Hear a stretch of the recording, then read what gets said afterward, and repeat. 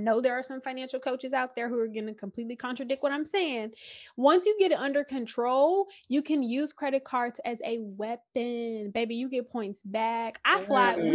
We fly to places, and we've flown to Miami for free because I use my Southwest points. We've flown to Vegas for free because I've used my Southwest points.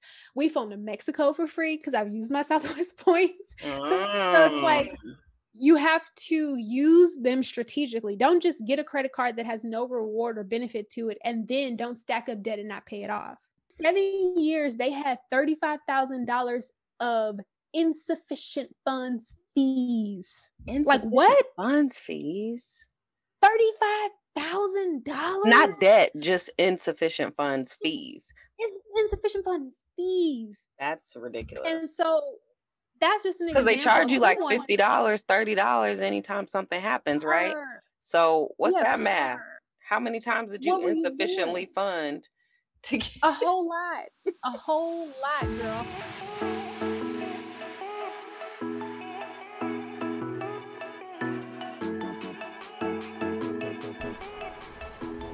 Welcome to the Generation Freedom podcast. I'm Nady, I'm your host, and I'm a licensed professional counselor in Houston, Texas. Since starting my private practice, I realized I wanted a platform to share what I've learned on my journey to finding myself and my own freedom in a way that I can't do in session. So I started this podcast as a way to use my voice and expertise to share how I'm learning to improve my wellness and connection to myself every day. This platform is for you if, like me, you're working towards becoming who you truly want to be and the best version of that person.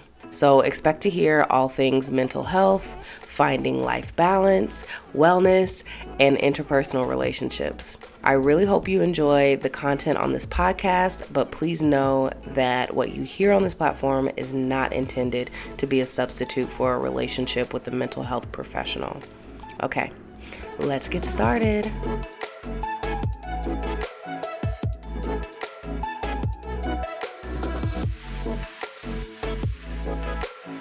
All right, okay, let's get started.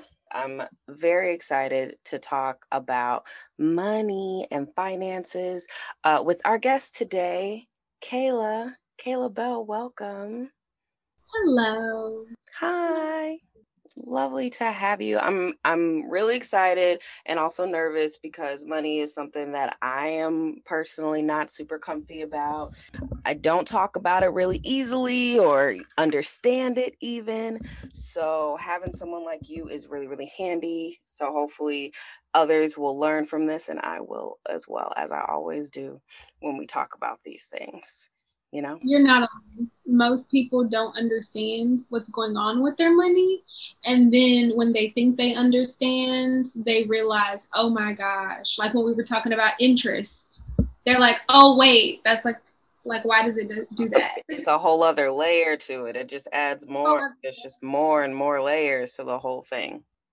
Obviously, first things first, I would like the audience, anyone listening, to know a little bit about you. I've known you over a decade, I think. It's 2021, so over a decade, but nobody else, or maybe they do, I don't know. But tell us about you and a little bit about your journey, maybe, if you can, to becoming a finance coach, a CFO, a freelance CFO, I should say, and what is a finance coach exactly? Like, what do you do? Okay, so a lot of questions, but I'm going to try to answer all of them. Thank you. Sorry. So my journey, I'm from Houston, born, raised, whoop, whoop, whoop. I decided to go to Texas A&M University, and that is where I met you. And I got my degree in management information systems. I don't actually know if I knew what your degree was. Yeah, management information. That's why I know so much about computers. Yes, Excel queen. Yes. Excel, SQL, do me on up. I got it. Now, if we're talking about like software technology, I just be banging the computer like the rest of us. I'm like, why isn't this working? And at one point I was working 2 jobs. I was like, I'm going to make it. I'm going to finish with the least amount of debt as possible. Like, my parents put the fear of God in me. They were like, don't take out loans when you don't need them. And I didn't. fortunately, A&M paid for like my education, but they didn't pay for my room and board. So room and board, books, all that I had to pay for. And that's the only thing I took my student loans out for. That's and I always good. took like the bare minimum. So most of the time I had to work to buy groceries, pay the utilities bill, pay my phone bill, put gas in my car so I could get to work. Those were all the challenges I faced in school by trying to live frugally. And A&M was fun. It was challenging. I would say it was the best, worst 4 years of my life. Like I remember breaking Not down. The best, worst. It was the best, worst. Like I had breakdown moments. Like I was like, oh my gosh, I'm not going to graduate. My parents are going to be like, oh my gosh, she's a failure. And which I'm not alone. You know, a lot of us felt like that, right. But I pushed through. I made it. I graduated. I entered corporate America. I was like, I'm never going back to school. Like, nah. And I worked for like 3 years as a systems analyst and I loved it. I was like, this is amazing. And then my daddy was always on my shoulder, like, when you go back to school, when you go back to school. And so that's when I decided to get my MBA in healthcare administration. Oh. And when I finished that program, I was like, oh, I actually thought you were going to school for something different. Both times I didn't know what your degree was in. Look at me. Both times. Well, maybe you were thinking of my second master's, because right after the first master's program, I took a semester and then I got a second master's in computer information systems and business analytics. Is that business analytics? That does sound familiar. I didn't know you got 2 master's degrees. You out here, like you are out here. You're one of those Black women. Wow. Yes. Overeducated and doing way too much. Yeah. Common problem. One of them. Right. But while I was in my MBA program, it hit me like, why do I have all of this debt? Like, I don't understand. Like, how did my credit card bill get to $10,000? Like, what was I doing? Where was I spending my money? Wow. And yeah, I was like, this is ridiculous. And so in between my income tax money and some of the money I got back from school, I paid it off. I was like, we started fresh. I'm going to be debt free. I swear it. I promise you. About 8 to 9 months later, my credit card bill had creeped on back up. Oh, and I was like, what did I do? And oftentimes you will hear me preach, you know, do you really have an income issue, or do you have a spending issue? I had a spending issue. Like I was balling. Yeah. I went from a low salary, and when I had a low salary, it was literally income, but I was still spending more than I needed to be spending. So then when my income increased, I went from having the income I needed to be successful and to pay off all of my bills every month, but I was still balling out. Right. And so that is what was the trigger for me, that I needed more structure, and I wanted to put focus into living my best life, but living my best life within reason, because like in the future, I want to travel the world. Like I don't want to have to work because I have to work. I want to work because I love what I'm doing and I'm just happy doing it. That's kind of like what triggered me becoming a financial coach, because I realized I wasn't alone. There were so many people out there who were not like financially educated. The part that I skipped over is I went to Barnes and Noble and bought an entire bookshelf of books on personal finances and money management, because I was like, I got a problem. Oh, wow. That's really interesting. That's how you found, I think we both found what is it? The Profit First. That book? Yes. Mm-hmm. Yes. I'm like, I need to be better. Like I can't ruin my life. I need to be better. I just need to. Like I need to be better. I need to educate myself. And so I educated myself. I did trial and error on myself. I listened to, you know, these big names, people that we hear all the time.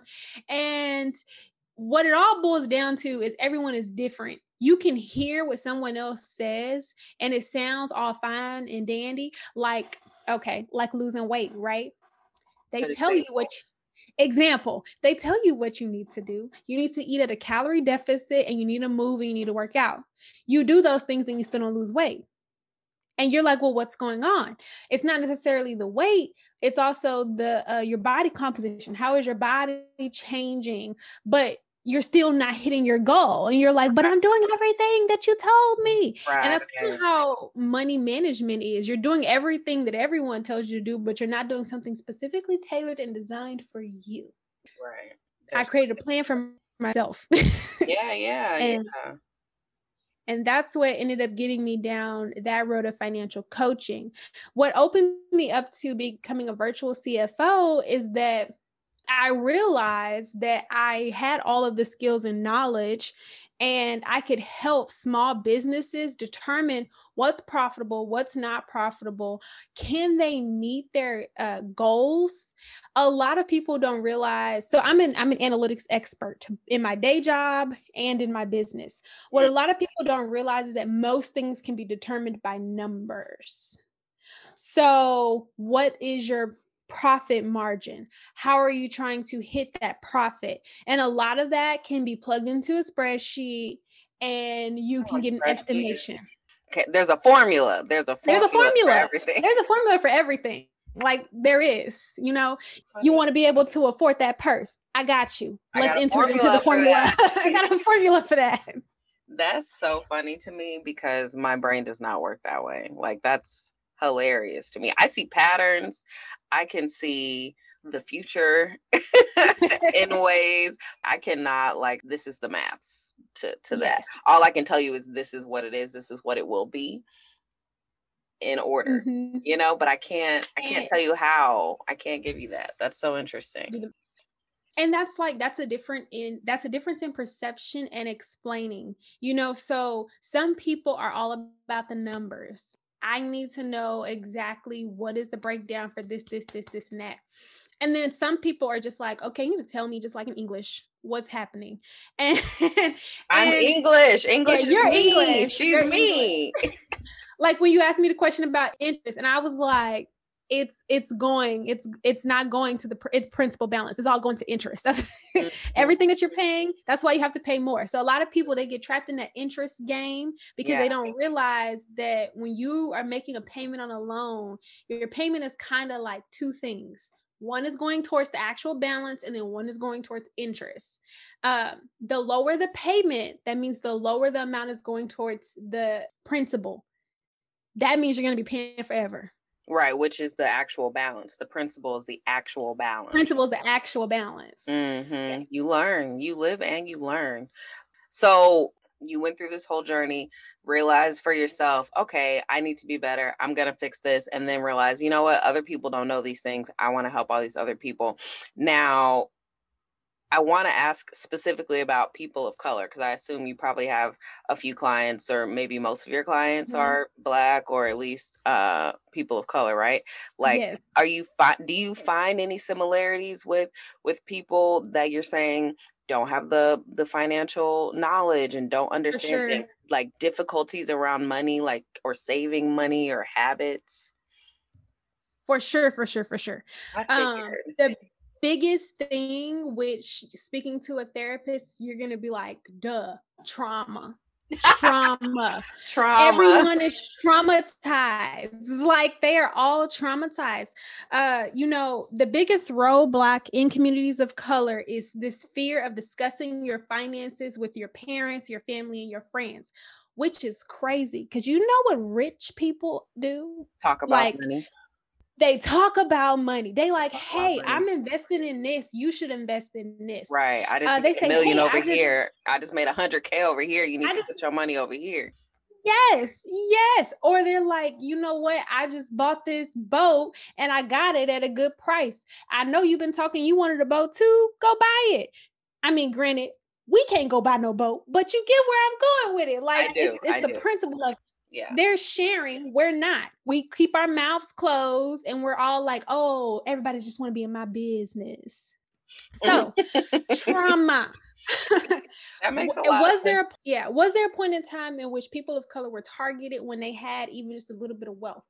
Right. Yes. So I would say that it is trauma that our ancestors experienced that has been passed down to us.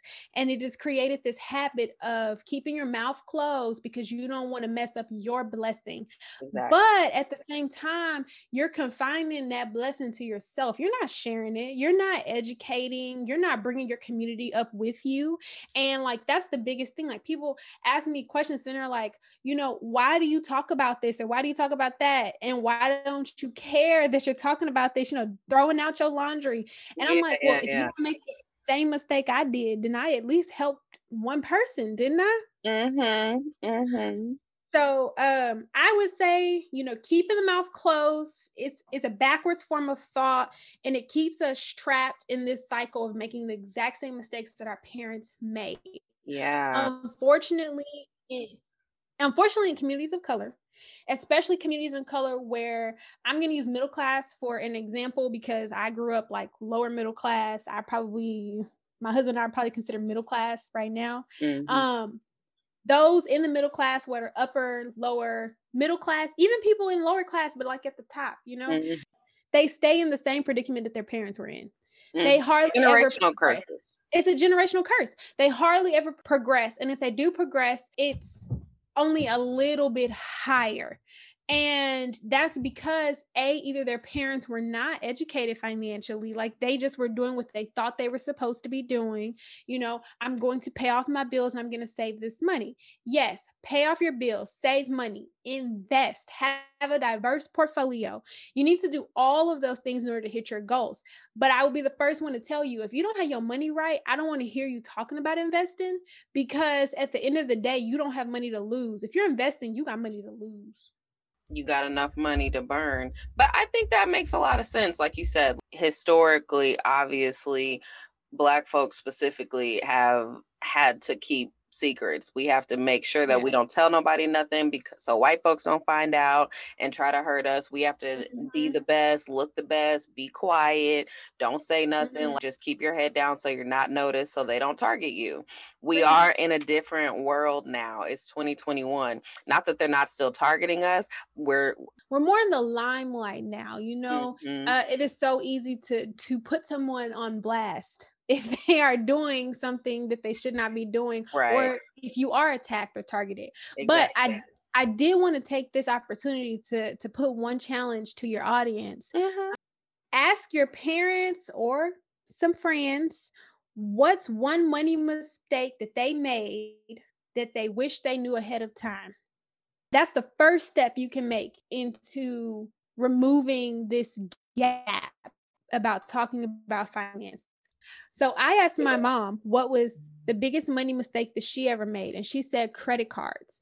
And credit cards can definitely put a damper on things if you are balling out. And I'm speaking from experience. But once you get it under control, and I know there are some financial coaches out there who are going to completely contradict what I'm saying. Once you get it under control, you can use credit cards as a weapon. Baby, you get points back. We fly to places, and we've flown to Miami for free because I use my Southwest points. We've flown to Vegas for free because I've used my Southwest points. We've flown to Mexico for free because I've used my Southwest points. So it's like, you have to use them strategically. Don't just get a credit card that has no reward or benefit to it, and then don't stack up debt and not pay it off. These are, it sounded pretty simple just then when you said it.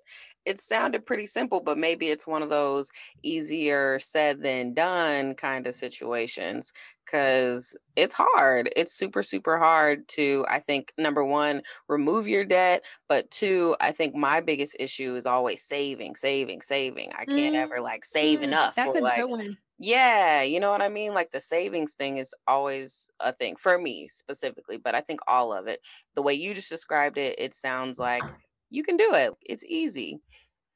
Okay, with the idea of it being kind of overwhelming to some people, complicated to people like me, what's your suggestion as the expert for where to start? Because what you just said was really cool. Again, sounded simple. Where do you begin? Okay, that's actually a great question. Super great question. And the answer to that is going to be what people don't like doing. You need to list out every single last thing that you spend your money on. Everything, and I'm not saying everything, but not like everything. Okay. But kind of, sort of, like you need to print out your last 3 bank statements. The last 3 months normally gives you a great picture of what you're spending your money on. You need to categorize these things. Is it food? And when I say food, I'm talking about, is it groceries or is it fast food or is it restaurants? You Two different things. 3 different things. You'll be surprised. And then, list all of your expenses out. And then the number one thing that you'll be very surprised on is if you ask someone how much money you make, they normally say what they make before taxes. Like, they don't know what they actually get each month. And so that's very detrimental, because you can be out here screaming from the rooftops, like, I make $60,000 a year. Let me pull out my calculator real quick. So, yeah, if someone $60,000, and we're gonna go on with a 26, which is 26 pay periods, which is a bi-weekly schedule. So I'm gonna divide that by 26. That's $2,300 roughly per paycheck, right? But in reality, most people make, after they do their 401k and they're paying their taxes and everything, they are usually making anywhere from 12 to 15% less than what the salary is. So I'm going to multiply it by 15%. So I'm going to take $9,000 off of our 60,000. When someone says, oh, I make 60,000, 9,000 is a lot off that, huh? That takes off $9,000 if you take off 15%? 15%. Oh, wow. So $60,000 times 15% is $9,000. So that means that they're only really making 50,000, right? 50. We'll call it 50. Yeah. So yeah, we'll you 50,000. We'll use that. And then if you do 50,000 divided by 26, you're really only making $1,900 per paycheck. So you just went from 23 to $1,900. And all that is important when it comes to calculating everything. So I want you to know exactly how much money you make per paycheck, per month, per year. Like all of that. So all of that is per year. So everything after the taxes, 401k, everything. Right. And now you have that amount. And right now I'm speaking on a monthly basis. We're going to take our monthly income and we're going to minus our monthly expenses.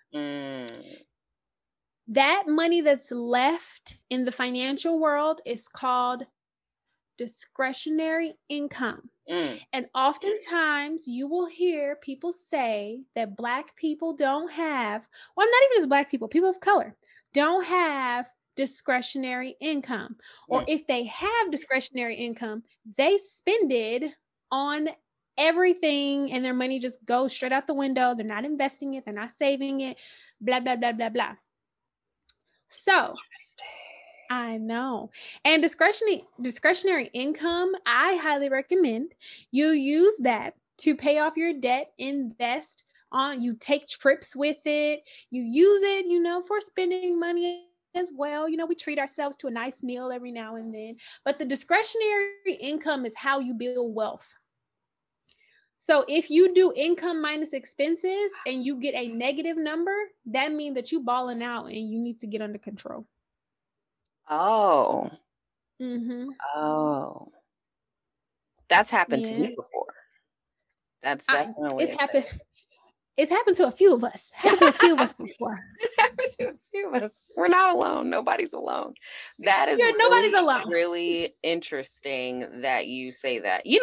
I just have to say, just as a side note, from all the things that I have learned as an adult, period, but working with you, and now on the other side of working in corporate America and being an entrepreneur now, I have learned quite a bit more about money, only to realize that I don't think I've ever seen a time where my expenses were not more than what I was making, than what the fuck I was making until now. Until 2020. Until now. Until 2020. There's never been a time. And I thought I was doing great. I thought I was doing well.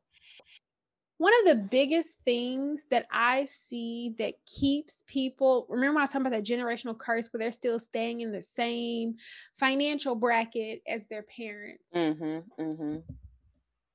want you to think about people who we went to A&M with, who got a college degree in something, and then what do they do for a living? You said they're a photographer? They're photographers now. Real estate agents. Yeah.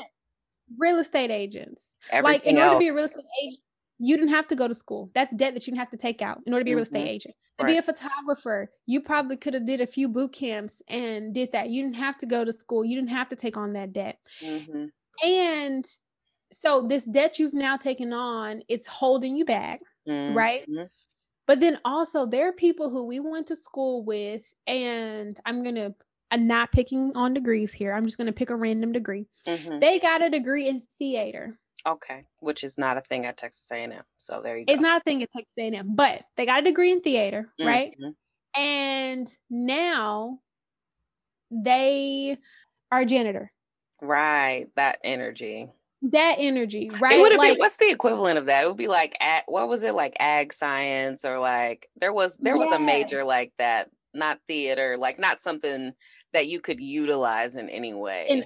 In other places. Right. Yes. It was like ag science or ag something or other. But you've now put all this debt on yourself, but you're making an income that is significantly lower than what is expected of someone who comes out of college. Right. 100%. And I mean, that applies to a lot of things, a lot of jobs, even counseling and degrees that actually will take you pretty much on a pretty strict track, right? You go to nursing school, you get a job as a nurse, whatever. There are lots of jobs that don't actually pay us what we're worth, air quote. It's not enough to cover the degree that I just spent all this money on, basically. Like, had I stayed in the hospital, if you work as a therapist, I'm thinking, like, if I stayed in the hospital or worked at an agency still or those kinds of things, they do not pay you enough to pay off this debt that I got trying to get this degree that I'm now using to work for you with. So definitely, regardless, there's hella of us with that. And that's how you issue. End up trapped. And that's how you end up in that circle. There are people, someone who is close to our family who has a degree in math and he's a cook. I mean, he's happy in his life, right? Happy in his life. Good. But that's like an instance of someone who took the time, they did what society told them to do. They went to college, they got a degree, and now in general, they're like, why am I stuck? Why am I stuck here? Why can't I move forward? It is also about the path that you're choosing to follow. Like, I knew, like, my first job out of college, I was making pennies, like underpaid for the market. But severely, when I tell you I was one of the best employees they had, I was learning how to do everything. Now I make pretty decent money. I'm not going to complain. I make enough money to accomplish my dreams. Right. And for my husband and I take trips. And that's really all that and my husband and I to take trips. We just want to take trips. That's all we're trying to do. Not asking for too much.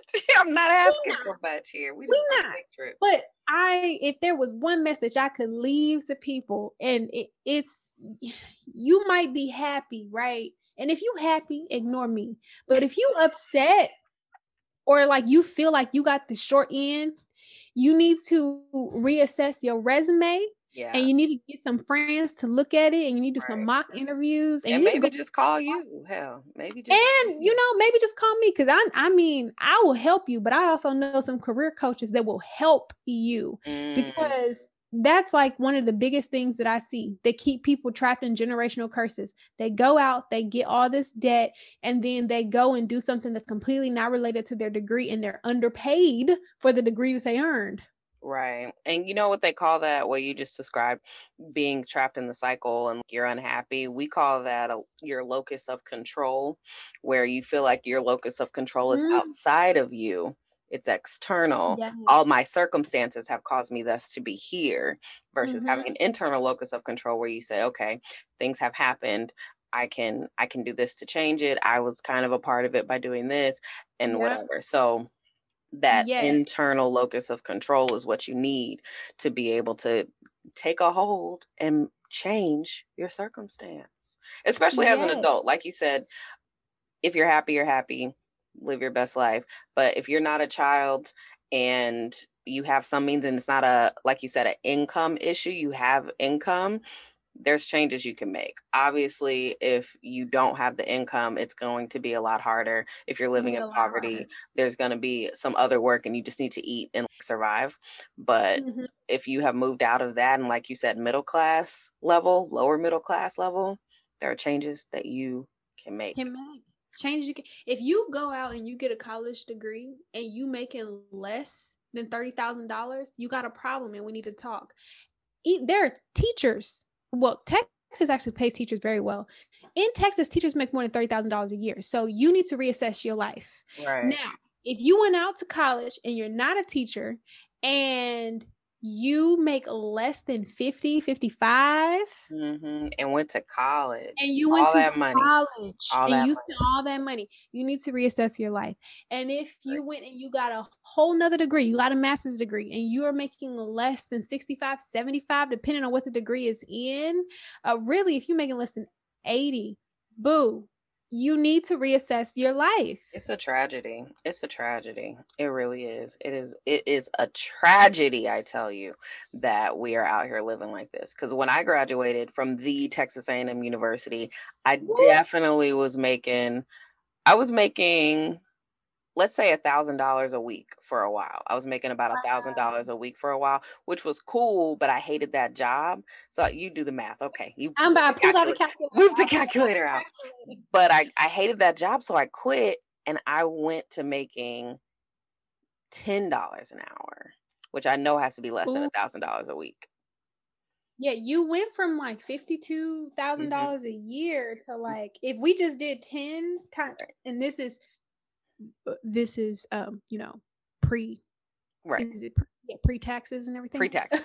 Understood. Now, if you were making $10 an hour, working 80 hours and you getting paid 26, you were making like 21,000. I was not making any money after that because I hated that $1,000 a week job. So I had to leave. Like, it just was what it was. I had to go. I didn't like crawling on roofs and crawling under people's houses and murdering animals. I just didn't like it. So and always needed a bath because you was in all that. Ew. And I went to that $10 an hour job and it was like really ridiculous. It was really ridiculous to think about, like, where am I supposed to go from here? So I'm in full agreement with this logic, this train of logic we're on. And $10 an hour, you're making more than the minimum wage in America. And realistically speaking, in almost any metropolitan area, you couldn't afford a nice 1-bedroom apartment, not in a dangerous area where you can walk your dog at night. And that's ridiculous. But guess what? I was in a medium safe apartment complex, but my checks did not equal out to my rent. So it was like a game we played. Oh no. Me and my dog and my cat, me and Magic. It was like a game we played. Like, all right, well, we gotta push, we gotta pull to make this rent work. And I didn't go anywhere. I didn't go to anybody's wedding. I didn't do anything. That was 2013, I think. 2013, 2014. I didn't do anything until 2015. I was like in a hole. Very, very like. I went to College Station every now and then. I was just in a hole until 2015 because I had no money. And that is the reality of a lot of people who are going out here getting their degrees face. So right out of college, I was eating a lot of tilapia.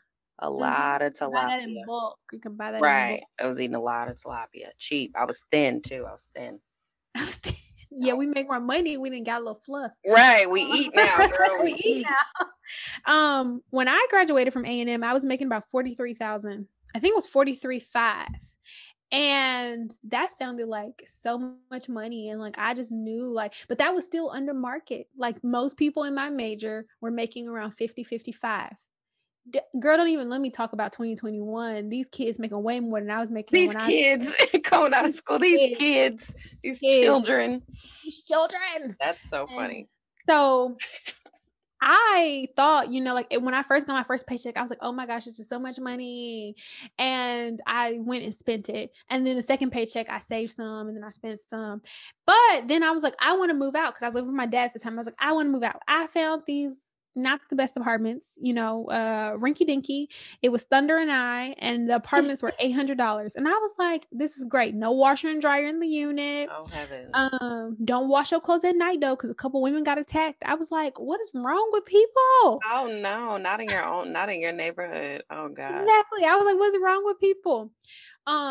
So it sounds like a lot of money. And if I had to guesstimate, I think I was making $1,200 or around that per paycheck. So let's say I was making $2,400 a month.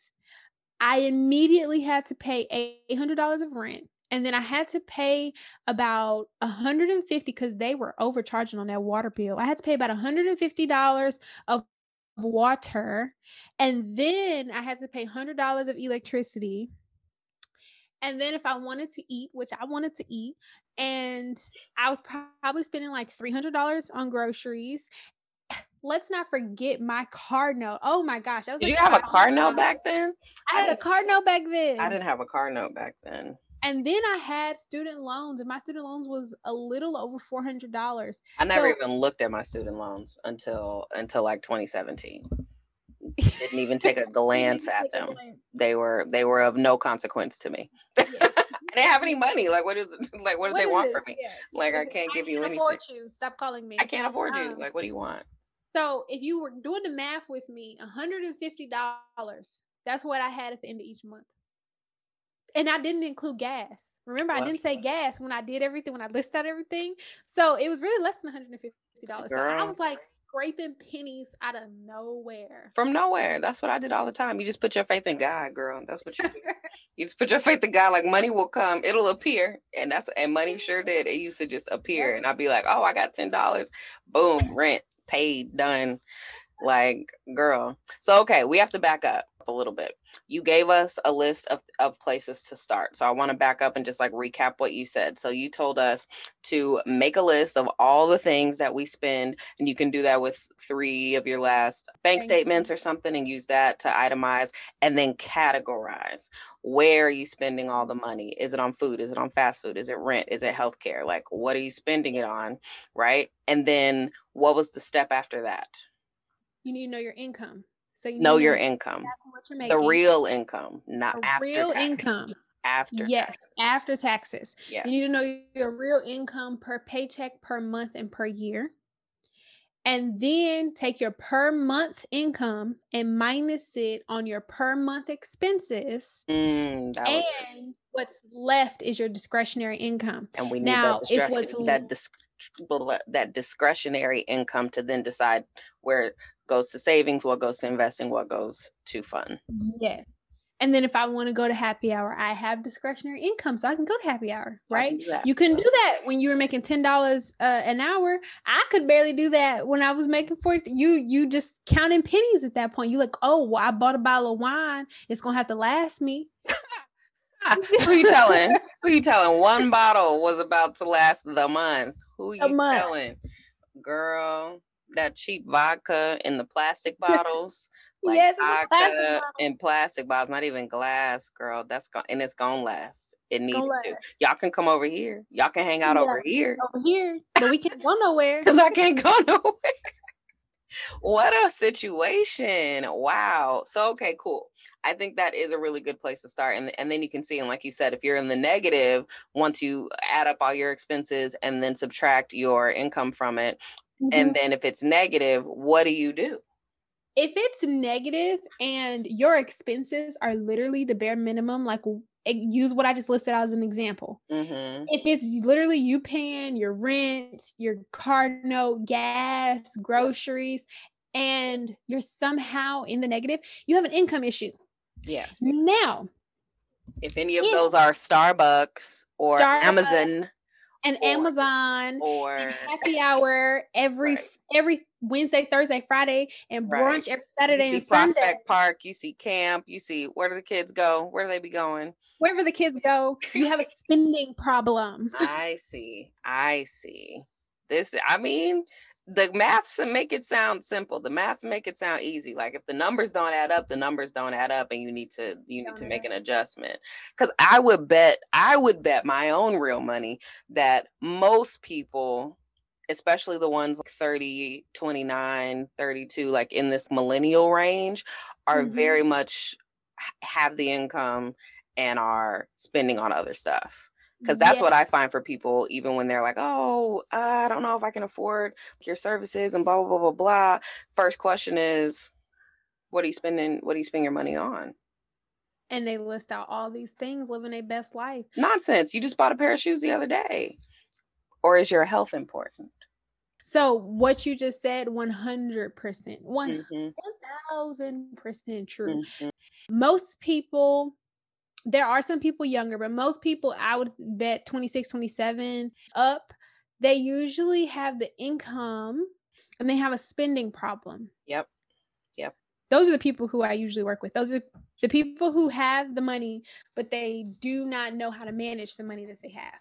Right. Exactly. Because there are people who make over $100,000 a year and they're living paycheck to paycheck. If you have poor money management at $20,000 a year, you're going to have poor money management at 50, at 60, at 100, at 200. Right. I watch American Greed. There was a recent representative in 2020, I believe, 2019 is when like they arrested him and everything. But him and his wife was balling out of control. He made $170,000 a year and his wife didn't work. Why? I don't know. But they made $170,000. I think his name was Duncan Hunter or something like that. He made $170,000 a year. He lived in California, which is expensive, like right outside of San Diego, which is expensive. His wife didn't work, and he's like always in Washington. And I say all this to say that they were living not even paycheck to paycheck. Like they was a negative. Right. They like were way above their means, even with that way much. above their means. Yeah. In 7 years, they had $35,000 of insufficient funds fees. Like what? Funds fees? $35,000? Not debt, just insufficient funds fees. Insufficient funds fees. That's ridiculous. And so that's just an example. Because they charge you like $50, $30 anytime something happens, right? So what's that math? How many times did you insufficiently fund? A whole lot, girl. So this man's making $170,000 a year. His wife wasn't working. I don't know why she wasn't working. This is why, you almost always hear me say it's important for both spouses to be working but they were spending donor money. Like, first of all, they requested and got credit cards to the donor account. I didn't know that was a thing. I didn't know they could do that. And then they were spending the money like it was just endless. That's what they thought. Girl, American Greed said they spent $11,000 at Costco's.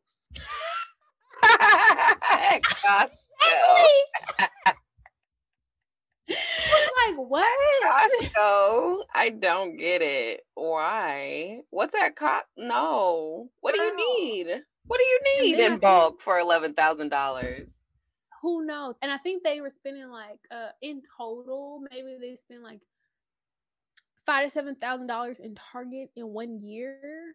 And I was like, did they buy like flat screens and phones? Like they're not even going to the Louis store. They're not even going to.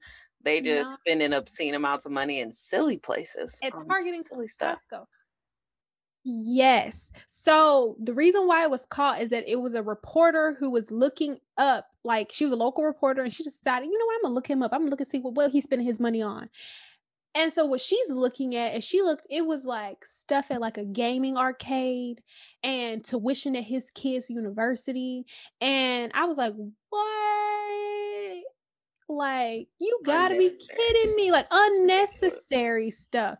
And that's how that was the first like big thing where people were like, oh, we need to investigate. We need to see what's going on. What's going on? These people are doing. This is like a government person. Yes, he was a state representative. A state representative. But someone making $170,000 a year, and they were living paycheck to paycheck. Like, they even had an instance where he texted his wife and said, "How do I get gas?"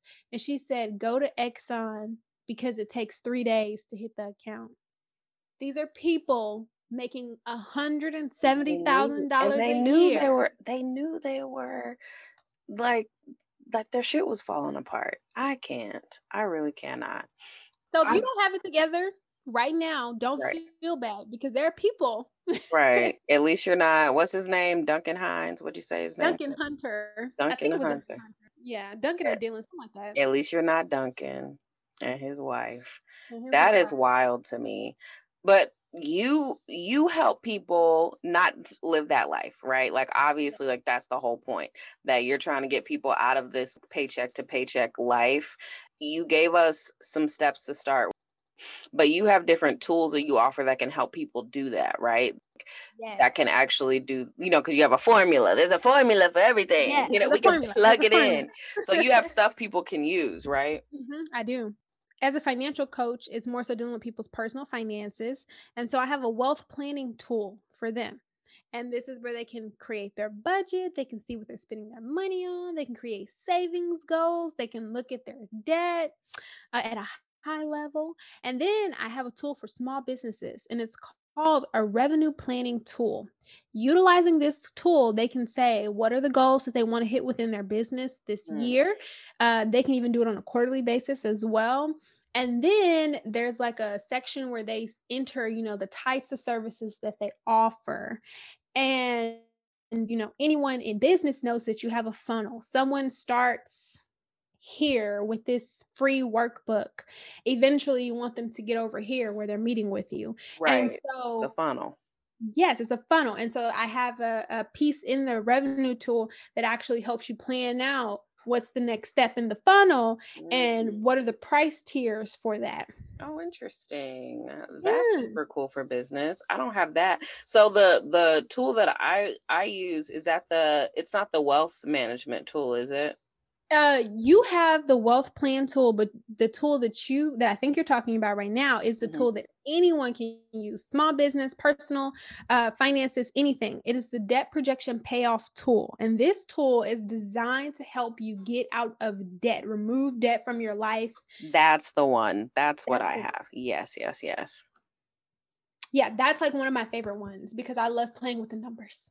Yeah. And then you can, because I guess the cool thing about it is that you're able to put in, okay, let's say I can pay this much. This is what the minimum is. Let's say I pay this much more on it. And then you can kind of see, it'll populate and tell you like how long it's going to take you to pay it off. And it's like, okay, what if I pay double? What if I pay that much? And you can, again, you'll see, oh, okay, it's a lot sooner, whatever. So you can play around with it until you find what makes sense. And I guess you can put in each month, like if I put in 50 extra bucks here, then I can see it. But then if it changes and I put in 75 extra bucks there, it'll adjust and then you can still see. Yeah, that one's really handy. That's actually a really cool tool. Again, I don't know how that works. I don't know what kind of hocus pocus magic.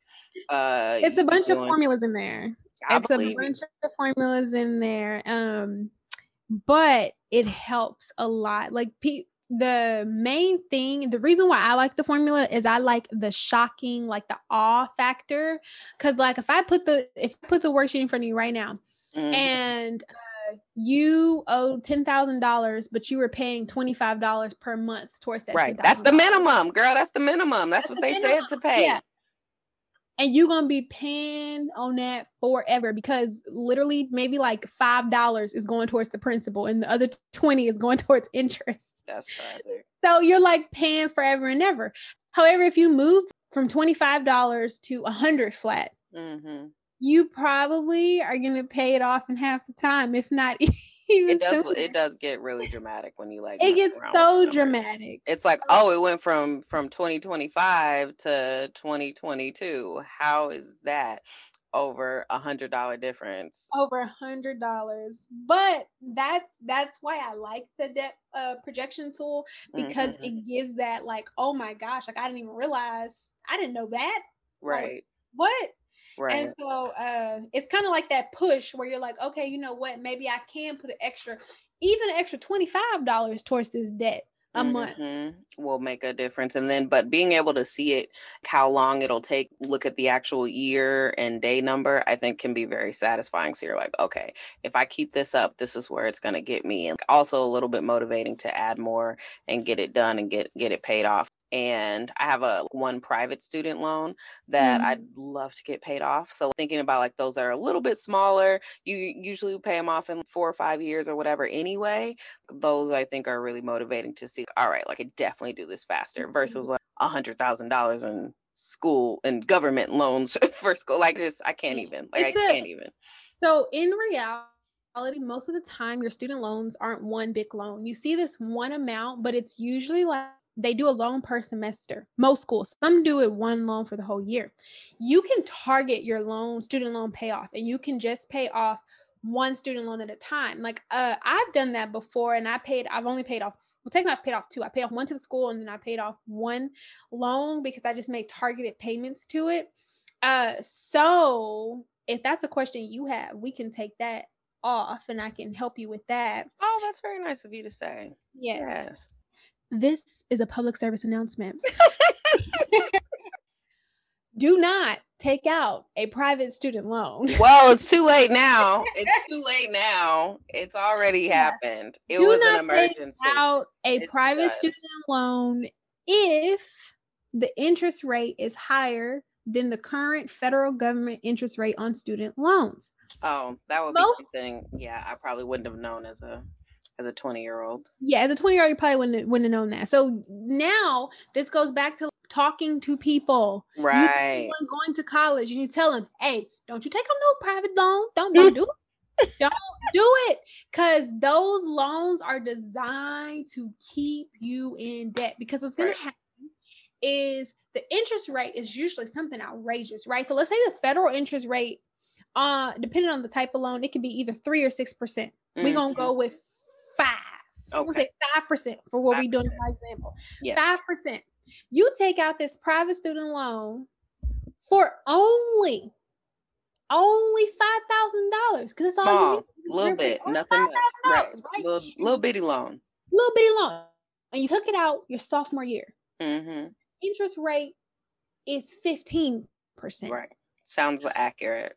Mm-hmm. And when you graduate 2 to 3 years later, your federal student loan, if it was subsidized, I believe I'm saying this right, but I'm going off the top of my head. If it was subsidized, then that means that you had no interest rate the entire time you were in school. Mm-hmm. If it was non-subsidized, then you accumulated interest this entire time. Mm-hmm. I don't have the full calculator in front of me, so we're going to go estimates right now. Okay. So after you graduated, if you would have took out a federal non-subsidized loan that accumulated interest at 5%, right, then that $5,000 loan is now like $6,500. Okay, not a big jump. Not a big jump. But that $5,000 loan that you took out at 15% from that private company is now almost $20,000. Totally, for sure. Like, that's ridiculous. So like it's like literally ridiculous. Like there's no other words. It's literally ridiculous. I guarantee you the only people who are out here taking out these private student loans are people who are in the lower income and people who are lower middle class or middle class who didn't have anyone to tell them. People who are in the like upper middle class and like the top tier, I don't know what you call those people. They're not taking out those type of loans. First of all, they save for their kids' tuition right before the child is even born. Or they have trust funds or something. They have trust funds or something. Money, right? But if they do got to take out a loan, I guarantee you it's not coming from no private bank. Right. They took the little chunk out their mama's life insurance policy or something. They didn't do something. They didn't do all that. That is true, and that is just. It's just a travesty, the whole thing. But I love the idea of being able to have this stuff more accessible, having tools like what you offer, having like just simple ways, like especially I'm sure even just like following you and people like you online, it can probably help educate and understand money a little bit better. And just on the idea of debt, though, just with that idea, since we're over here, I'd love to know for you, because you mentioned paying off a couple of your loans. How? What is the key then to mastering eliminating some debt? You just said, if I want to pick a loan or, separate it out a school loan or a car note I want to pay off pretty quickly. What's your recommendations for the debt payoff? So remember when I said every plan is unique to you? So yes, ma'am. There's no one generic answer to that. However, if I wanted to help you to make a decision that was beneficial to you, I would say that you need to list out all of your debts, the interest rate for each debt, and the minimum payment. I'm going to have you creating all types of lists, y'all. Okay? I'll say these are all these spreadsheets, all types of lists. Now, once you do that, you need to decide the approach you want to take to paying off your debt. Do you want to pay off things with a higher interest rate first? This is going to take longer, but it is very beneficial because you end up saving money in the end because you're paying off all those high interest things first. That's option number one. That's option number one. You want to look at the overall debt owed. So, let's say you had 3 debts. One was $200, one was $1,000. One was $5,000. You would start with the lowest one first, and then you would work your way up to the biggest debt. That's actually called the snowball one. I was going to say, I think that's like the most popular, like air quote, that I see with financial people. That's the most popular because you keep your momentum going. And once you pay off that $250 one, you're like, I did it. Now I can work towards this $1,000 one. And then you pay that off. You're like, I did this. It's $5,000. It's a joke. Watch me pay it off. You just have so much more momentum. Those are usually the 2 most popular ones. Another one is starting with whichever one has the minimum payment first or the highest payment. That way you can use that payment towards a different debt. Oh, if you start with the one that has the highest minimum, say you have to pay $500. If you pay that one off, then you get accustomed to spending that $500 on something. So you just move it to the next one, and that's smaller. It's less than that. Interesting method. Interesting. Most people, though, who work with a financial coach who, like myself, then you're probably going to do a mix. It will probably be a mix of factors. What are your personal goals? What's going on in your life right now? And then what will be the impact if we pay this off versus this off? So you need to decide which approach works best for you. Yeah. Now, I'm going to input that there are a couple ways where you can kind of reduce the interest. And that is by taking out a personal loan, usually at your local bank or one of the big banks online. They have some other lending companies as well. We used Upstart, and we combined all of our credit card debt, and we just did it that way. And there's usually no penalty for paying it off early. Another way is to do a balance transfer from one credit card to another. This is usually nice because the fee is like 3% or less. And it's usually like if you pay it off in 18 months, then, it's going to be 0. Yeah. I mean, you're not paying it. You're not 0% interest. And then the fee is usually only like 3%. I've done balance transfers and I've done the personal loan. I will say that if the debt is small, 1,000 or 2,000 or less. Yeah. And you're not going to be able to really pay it off now, but you want like 18 months to do it, a balance transfer is great. Yeah. But if you have a large amount of debt, like 5,000 or over, I would highly suggest looking at personal loans, looking at the interest rate. The interest rate for the personal loans, to me, are so high, but they're usually lower than what a lot of people are paying on their credit cards. Like if it's lower than what your current interest rate is, it's better. It's better. You should definitely look at it and take it as an option. So with that being said, those are 2 ways that you can readjust your debt so that it's in a confined area and you're just paying, like you combined it all and you're paying it off that way. Now, If you don't want to combine it all and you want to attack it one at a time, then if we kept going down our list, you would start paying extra on one debt based on what you determined was your best approach for yourself. So focus is key. Do not try to pay an extra $50 on all of your debts at the same time. You're going to forever be in debt. Pick one. Pick one. If that one debt, you're paying $50 extra to it per month, maybe own that $50, okay? And then once you have it paid off and you move to the next debt, you now have that 50 plus the minimum payment that you were supposed to be paying towards it when you added on the 50. So like now you have, I'm gonna say 75. Now you have an extra $75 to pay towards the next item on your list, and so on and so on and so on. And you just you're hype over here, girl. She's on fire. Yes. And then the very last step, which is most important, is keep going. Do not stop. Keep the momentum. And after each goal, it is okay to celebrate. Kayla, it's okay to spend money. Well, I didn't say that. I said it's okay to celebrate. Meaning it's okay, if you want to go out and buy that nice salmon and cook it at home. Not the nice salmon. I think a steak is what other people might do.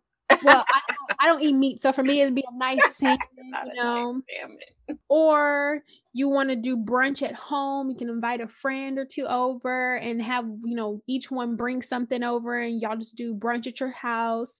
But if you do want to go out, I'm only giving you one extra out time, but it has to be within budget.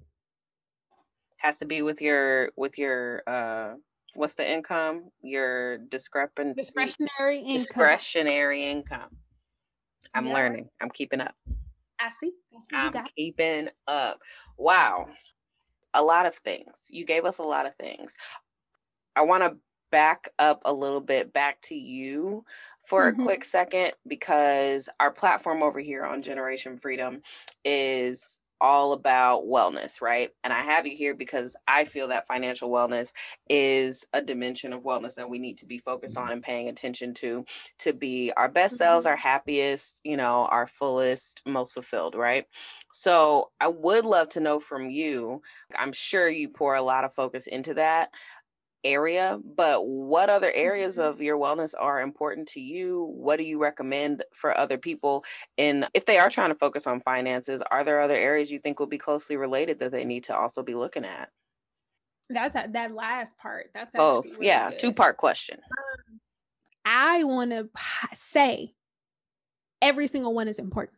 For sure. Every single one is important. And every single one is something that you should be incorporating in your life. But if I had to say the ones that stuck out to me, other than financial, would be physical, mental, and a mix between social, creative, cultural. I kind of feel like those are all on the same spectrum. And I would say that if you are disciplined in your finances, it is very easy to be disciplined physically. Oh, so those are very in other places. I see. In other places, it's very easy to carry that over. So if you are concerned about your physical health, then you're probably going to be making conscious decisions about your finances and vice versa. And if you have emotional stability, I didn't mention that dimension, but if you have emotional stability, then you probably are going to be good with your finances. A lot of people impulse buy or they stress buy. Right. And to reduce that, you have to be aware, which I'm pretty sure you talk about all the time. You have to be aware, and you have to understand that your financial journey is yours. And while it seems like you're the only one who might be drowning, you're not. There are other people who are in very similar predicaments as yourself, and it's okay. But for me personally, especially in 2020, being locked up inside, unable to do anything, locked up, I would say it was very apparent that my mental health was on the line.